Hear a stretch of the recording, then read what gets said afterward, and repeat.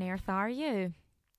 We are in the final week of the Edinburgh Fringe, which means that, start the violins, I will be disappearing from your airwaves and Brian will be back doing his thing on the Permie very soon. I have had such a brilliant time being here with you, being the bridge between you and all of the fabulous artists. I have learned a lot and hopefully I haven't talked too much nonsense along the way. I was going to use a different word, but I'll keep it PC. I don't know why I am doing the goodbye speech just now but just in case I forget, it has been a pleasure and never, ever, ever a chore. Okay, last night in the shed we had the brilliant Essex Girl by Maria Ferguson. I related to this show so much. This is a real nostalgia piece that took me back to my teenage years and all of the stuff that me and my mates got up to. It was great to talk to Maria about growing up and also having a bit of a laugh about how seriously you take things when you're younger that have absolutely no impact on the grand scheme of your life. Although I do wish that I had taken my exams slightly more seriously. Regrets. I've had a few. This is a play about being a girl, being an Essex girl, people's views and treatment of young women and just women in general. It is also a play about where we grew up, the place that shapes us the most, and no matter where we're from, there is no place like home. Now it's time for my guest of the day. It is Maria Ferguson and we are putting it together.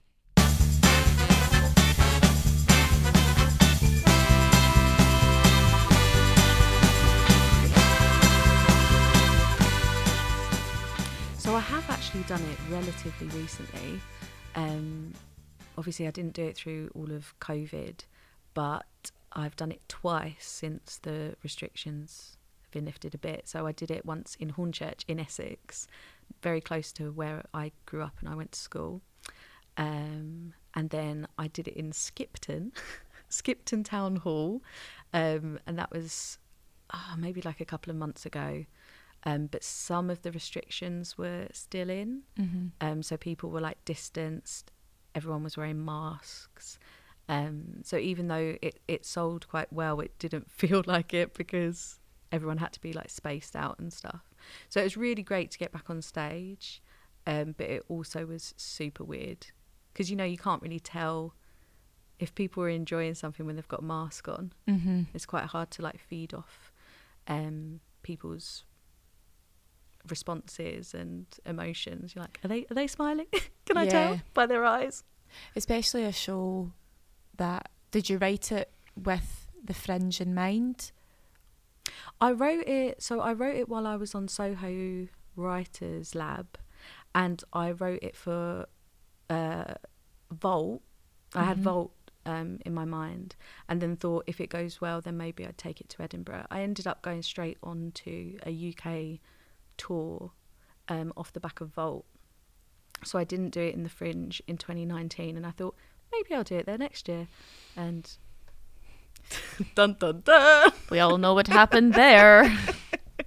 It's funny when you're telling stories about, you know, what happened before COVID, and you get up to, and then you go, and everyone goes, oh, yeah. You know, it's like it's this collective sigh because we all know what happened. I mean, just, you know, for artists, it's like everyone's got their, I was supposed to do a show, I was supposed to do this, I was supposed to do that. I had a poetry collection come out less than 2 weeks before the first lockdown, and I'd been sort of like working on it for like years. Was it a launch booked? So it was kind of launch. Yeah, so it was released, like it was released, and I was supposed to have the book launch sort of the next month. And I remember ringing the venue and going, oh yeah, we'll just like put it back and do it in the summer. Still haven't had that book launch. What is it called? It's called All Right Girl. So my first two shows, my first show was called Fat Girls Don't Dance. My second show was called Essex Girl, and my poetry collection is called All Right Girl. And they're sort of like, I see them not as a trilogy as such because they don't follow on, but I feel like it's sort of encapsulates a certain period of my life. Mm-hmm. A lot of the work I do is autobiographical or based. And what age? I guess like from sort of 15, 16 to like late 20s, mid to late 20s, that sort of period where you're sort of getting to know yourself, finding out, you know, sort of who you are really, and just shaping yourself as a person. And why is that important for you as a writer to explore that? I think, especially as a woman, I feel like it's a very challenging time, but also, you know, it lays the foundations for you and for the rest of your life. You know, everything seems so important and like dramatic. Do you know what I mean? Especially when you're sort of like a teenager or you're in your early 20s, you don't really know who you are or what you want or what you like, or, you know, everything's like you feel like you should be doing all of the things all of the time, you know.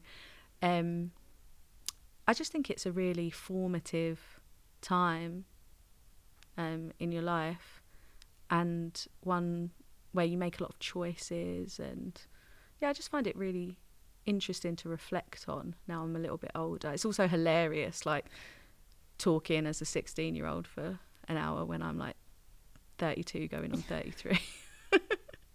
And do you find, is there any part of you that kind of feels like you want to encapsulate that time for younger women that might come and see it? Absolutely. It's maybe a bit of a light for them, because me personally, I don't feel like young women are helped at all, really, even the way that we're kind of pitted against each other. And I think there could be so much more education in school for young women about how to be allies for each other. Yeah, and it's so funny, like, well, it's not funny at all. Famously not funny. Obviously not funny. But, you know, all the stuff in Essex Girl about sort of, you know, you have girls who are your mates, but they're not your mates. They're not your friends. Yeah. Do you know what I mean? And the way you see yourself, the way you compare yourself to other people, there's a lot in Essex Girl about consent, and that is a very, you know, that's muddy water, whatever age you are, whatever gender you are. But it's something that needs to be talked about. And I feel like up until this point in my career, I've really tried to write things, write plays, write poetry, whatever,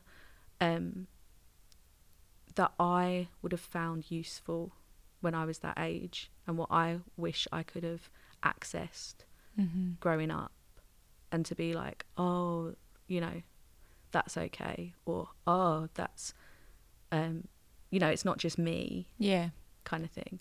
Yeah, my niece is 11. I hope that's correct.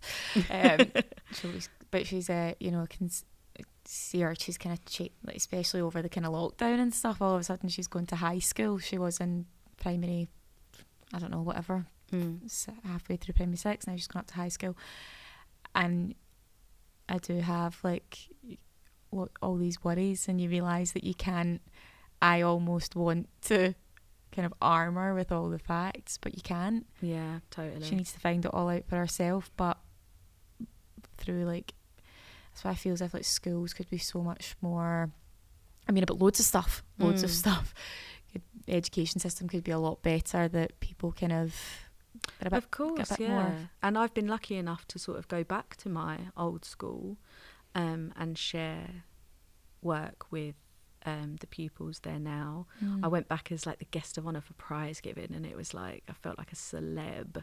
Like walking that's in, amazing. just like, did you read some of your I did like a speech, but I've done other things where I've gone and done workshops with the girls and read some of my work. And my first show, Fat Girls Don't Dance, was all about body image and like relationship with your body and with food and stuff like that. And I think, again, at that sort of age, that is a massive thing to navigate and should be talked about. as much as possible, really. There's so much stigma surrounding things that shouldn't have stigma attached to them, you know. And even moving forward, the stuff that I'm starting to write now, like, it's more relative to me now that I'm like that little bit older, but it's still all these things that have like stigma attached to them, whether that's, you know, sort of the expectation around marriage or having children, fertility, miscarriage, all of these things that have this high stigma, when it's like, well, why? Yeah. Even the kind of, you know, the fact that it's not spoken about how much kind of depression women experience after having children and stuff like that. It's all like, there's just no kind of education around it. That makes me so happy to know that you've went back to your school with like Essex Girl and other things that you have written, because it's something I think about a lot. Funnily, I don't know why, I just kind of think it would be useful to go into schools with, maybe for boys as well. Definitely. Yeah. There's stuff that's absolutely, you know, there's education that needs to be kind of, you need to get in and get them while they're early and can help them out a bit. Yeah, especially with like, I just cannot imagine having the level of social media that young people have today. When I was at school, it's a minefield. Yeah, we are addicted to them. We are addicted to screens. Yeah, and I think, God, I was bad enough at school. Yeah, because I had decided I wanted to be an actor. So I was out like drinking the night before my maths exam, which is one of my kind of, I look back and I'm like, for God's sake.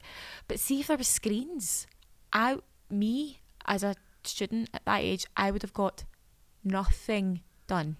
Yeah, nothing. I'd had no.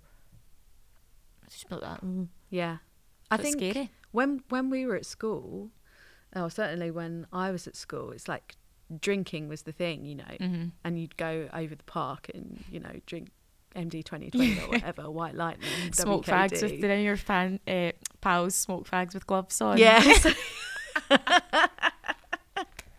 Totally. My friend Emma had a smoking glove. It makes her sound one smoking glove singular that she would like glove. wrap in a plastic bag and like hilarious. Oh my God, that is so funny. Ridiculous. I used to rub like coppers and stuff on my fingers to like get rid of the smell and stuff like that. Ridiculous. But that was sort of like the vice, do you know what I mean? Or the thing. And I feel like now kids just, well, not kids, I shouldn't say that, but young people, it's their phones. I don't really think young people like drink and smoke and have that sort of social stuff as much. Or when I go into schools, it doesn't seem to be. It seems to be that they're at the gym. They go to the gym and they use their phones and they make TikTok videos or like Snapchat each other. And then you have a whole minefield as well about images, personal images, sharing images, public images. Photoshopping as well. Yeah. I think is just the wildest thing. And maybe I'm naive, I don't know, but I only learned about editing photos maybe 3 months ago. Didn't realise that was a thing that people just do. That's apps scary. And stuff, isn't it? To just completely alter. As if it wasn't hard enough. Yeah. And like I said, I've had terrible problems with my image, you know, my body, my relationship with food, my relationship with myself. I cannot imagine what it would have been like to have those extra pressures and to have those, you're literally distorting yourself to look a certain way. And then when that doesn't, you know, add up to the reality, you know, that whole Instagram versus reality thing. Damaging, man. Yeah, I worry as well because we're already, especially in the West, we're so detached from, you know, what it means to be human and our bodies, and you know, it's like don't suffer and be happy and all this kind of stuff. And I find that's a really quite a toxic narrative that I'm a bit like, this needs to be checked quickly. All this, you know, it's like quick fix self-care. Yeah. That's kind of very, very prominent on Instagram and stuff like that, and we're already so detached, so we don't know how to sit with our feelings We don't know how to suffer. We don't know, and suffering is a massive part of what it means to be human. It's Yeah. a massive part of our lives, and and I think that introduction of phones is even more so, because we don't just sit, even on a train.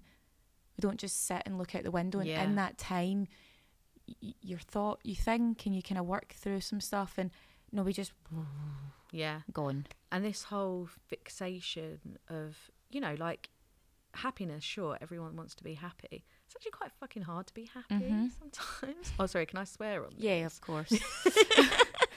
Beep. Put a wee beep over you there. I'll be editing later Sorry, on. Maria Ferguson's swearing again. No, you know, I went into a shopping centre the other day and I was just looking around some shops, like trying to find a top or something. And there are all these like slogans on these T-shirts, like, you know, happy is the new rich, and just sort of, I don't know, just sort of like this really sort of cheesy but sort of unattainable slogan. Commercial happiness. Yeah. It's happiness, but like, bam, bam. Not, it's, you know, it's like, it's this easy. Self-love, love yourself. It was like, I don't know, like talking about like be yourself and all this sort of stuff, which is great. And I really do think that, you know, there should be positive messaging, but at the same time it feels like really, like commercial. Yeah. Like it's capital, you know? Yeah, everything is, isn't it? Well, yeah. And I totally get it about the phone. I was saying to my husband the other day, like if we were in the pub and one of us goes to the toilet even, you just pick up your phone. I mean, Like you literally slip just go, into a I void. just go on my phone. Or, you know, watching telly, but having your phone in your hand. I'm terrible for it as well. I mean, I've just been We all driving are. around Scotland, the most gorgeous sort of scenery. And sometimes my husband, who was driving, had to be sort of like, look. And I'd be like, what am I doing? And like turn my phone off and like put it in a bag and just like, And we're forget about adults, it. so we can police ourselves, hopefully, in that. But then you think about kind of 14-year-olds that don't have any sort of self-control yet. Yeah, and that's sort of like their key to popularity. And then you've got the whole thing that people make livings out of it now, right? Sort of like if you get enough followers on TikTok, you can just be an influencer. Yeah. Or if you get enough subscribers on YouTube, or, you know, like hashtag ad, you know, sort of like being an influencer. Yeah. And no shade to people that do that. I think that's a great, Yeah. you know, a great way to be able to earn a living. But it's this expectation, like, oh, kids think I can get rich off that. Or Monetizing everything as Monetizing well, isn't everything, it? yeah. Monetizing absolutely everything, down to the simple pleasures of our life, or like even just hobbies that you have now. It's like, how can I monetize that? How can I make that part of my career? Or like, I can play the piano. I can't play it particularly well, but there was a point maybe last year where I was like, I need to get really good at this so I can say I can like act and play the piano and dance and clean, you know, and spin plates and do whatever. It's like this, I feel like you need to, I'm like, you're not that good, and that's okay. Just it's something good to do. It's something good for your brain. It's something else to be able to do. But it doesn't need to be like put into something that you can make money off of, or it's just a hobby.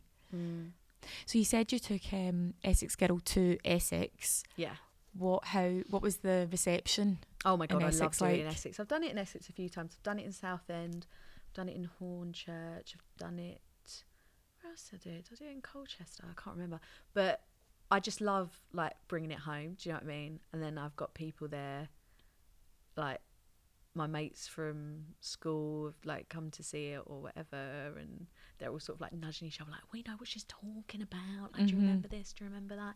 Like, not everything in the show is true or autobiographical, but it's rooted in that world. Do you know what I mean? Like our world when we were that age, and you know, the characters are made up of like loads of different people that I knew at the time, but just being it's like little references or little words that maybe in other parts of the country people wouldn't register, but in Essex they're like pissing themselves laughing. When you said liquor, I've never heard of that before. Have you not? No, I've never heard it. There you go. See. So is that like a sauce? Yeah.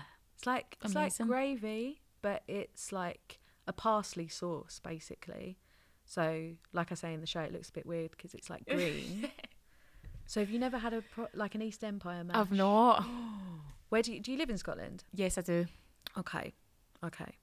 If you go down to London, which I'm sure you might do, and you go to East London, just make sure you have liquor on your pie and mash. Just trust me. Okay? I will. Oh no, I will. Just do it and put a little vinegar on it, bit of black pepper. They actually... I'm starving. I'm so hungry. I haven't eaten today, but I've just realised I've got a cheese twist in my bag. Can't wait for that. And they give you a spoon to eat it with. So you eat like a pie and mash with like a fork and a spoon. Right, okay. So yeah, that makes sense. Yeah, I mean I'm trying to. So do you have both? What, a fork in one hand and a spoon in the other?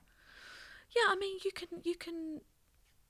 can mix, chop and change, you know. A bit like when you're eating ramen and you might use the spoon and then put the spoon down and then you kind of do a bit of a... But like because you've got like all the liquor and then the mash is quite sloppy, you know, the spoon it up, you know. And you can use the spoon, like you can cut into that pie with a spoon, no probs. That's true. But in the pie, you know, like how you get like really fancy pies or like nice when they've got like big chunks of meat in and like gravy or whatever. Pie and mash isn't like that. It's like it's a different pastry on the bottom, sort of like a short, crusty kind of pastry, and then like just mince and gravy inside with like a different pastry on top, like a flakier pastry on the top, and it comes with like mash, but it's like an ice cream scoop of mash, and then it sort of smears they sort of smear it off onto the plate, and then liquor. And then the liquor on top. Yeah, I usually have 1 and 1, so 1 pie and 1 mash, or you can have like 1 and 2, 2 and 1, 2 and 2, 2 and 2. and yeah, I was listening. If I'm especially hungover, maybe I'd have 2 and 2. Sounds fab. But I'm not one for the eels, to be honest with you. Again, that was something I did. I was like, an eel? What is that? You've never heard of jelly deals? No. Oh God, my nan used to love jelly deals, and she'd be like, "Go on, have a jelly deal." I'd be like, "Absolutely not, Nan. What are you doing?" It's Not a chance, Nan. Nan, behave yourself, Nan. She's at it. My mum likes them as well, and she likes a roll mop. Do you know what a roll mop is? No. That's like I think it's like, is it herring or something? It's fish anyway, but it's like rolled up, and it's jelly. It's horrible. No, not for me. You know, pickled egg. I've heard of pickled eggs because I've worked in pubs. Pickled onion, all that sort of Heard stuff. of all that. But for me, pie mash and liquor, you're good to go. I'm maybe just make a wee trip to the East End, especially for should. it. Especially for it. It's a special. Don't come for me because some people some people think it's disgusting, you know, but it's home for me. Yeah, and that's so important, isn't it? Because it comes through in the play. You've got obviously the kind of lots of different themes going on, but then there's a kind of switch towards the end, you know, where you go back to, but this is home. And that is so important, isn't it? Because I come from a kind of small town outside Glasgow, and a lot of the things that you were referencing, I was like, yep, all of it. You know, it's different place, especially, you know, you said where women are called girls. Yeah. That drives me mad. Yeah, me too. That drives me insane. I just can't get my head around it. I really can't, because even the term Essex girl, right? So if I meet someone, I'm like, yeah, oh, where are you from? Oh, I'm from Essex. Wait, Essex girl. What? Like, and the whole reason I started writing the play in the first place was because I found out that the term Essex girl is in the dictionary. Like, it's in the Oxford English Dictionary. It's in the Collins Dictionary. It's, you know, it's got a definition. What other county in the whole of the UK has that? Why has Essex got this stereotype? What is the definition? Oh. Strap in. Here we go. It's a girl or young woman No, a working class girl or young woman found in or around the Essex area. Fair enough, that bit is kind of fine, although you can't really I'm say sure there's people that are, there's not lots of different working classes class, in yeah. Essex as well. Who is frequently categorised as unintelligent, promiscuous and devoid of taste.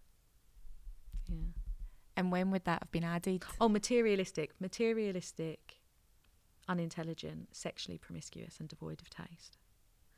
And that's been in the dictionary since the early 90s. Right. And there's been various sort of attempts to get it changed or taken out. I think it's been changed a little, but not much, and is still there.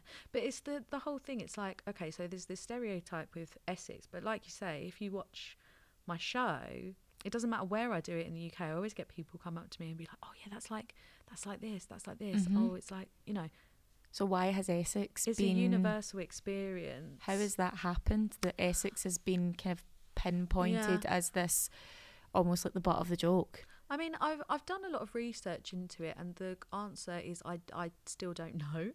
But there's a lot about sort of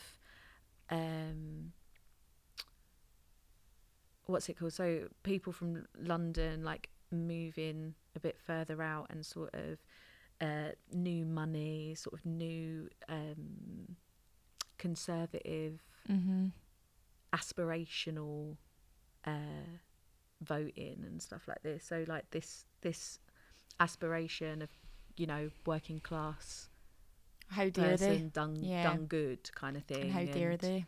Yeah So I guess it's this sort of, you know, it used to be all the white stilettos, dance around your handbag, tan watch, all of that sort of stuff.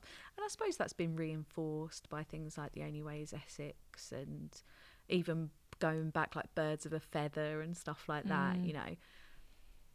But it's bullshit.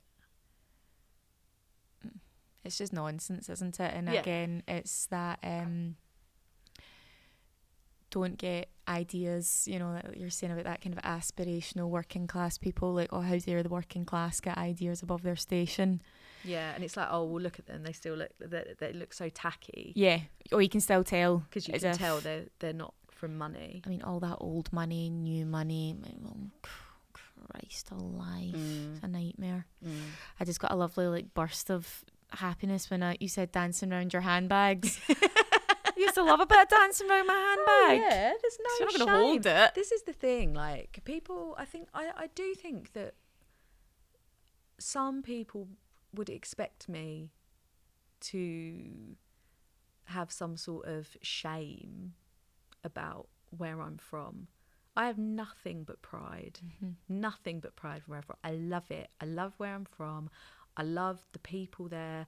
I love the way we are, and I just, there's nothing like it. Like, I don't live in the south anymore. I live in Leeds. I live in Yorkshire because I'm married a Yorkshireman. He stole me away. Goodness gracious, weeks me up to the hills. Yeah, but he's always said, and I agree, that Essex, and sort of East London, that sort of area, feels like it shouldn't even be in the south. It's like its own place, and it's much more akin to more northern places where there's this like sense of community, camaraderie. People talk to each other. People are sort of, you know, they're loud and they're, you know, sort of proud. Like, yeah. And I love it. And when I go home, and when I see my mates and stuff, there's just nothing like it. There's nowhere like Essex for me. There's no place like home. No place like home. Indeed. Well, thank you so much, Maria, for chatting to me. Thanks for having me. It's been a lovely chat. That has been a good old chinwag, hasn't it?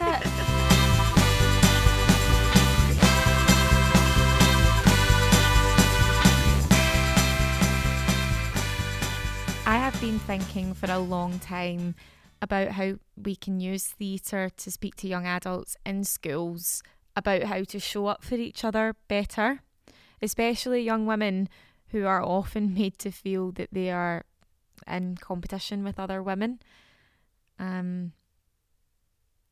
Yeah, I think it's really important to kind of try and stamp that really toxic thing out. So it gave me hope to hear that Maria has taken Essex Girl and some of her other work back to her old school. More of this, please. That's it for another episode of Shedcast, brought to you by Putting It Together. Bye bye, folks.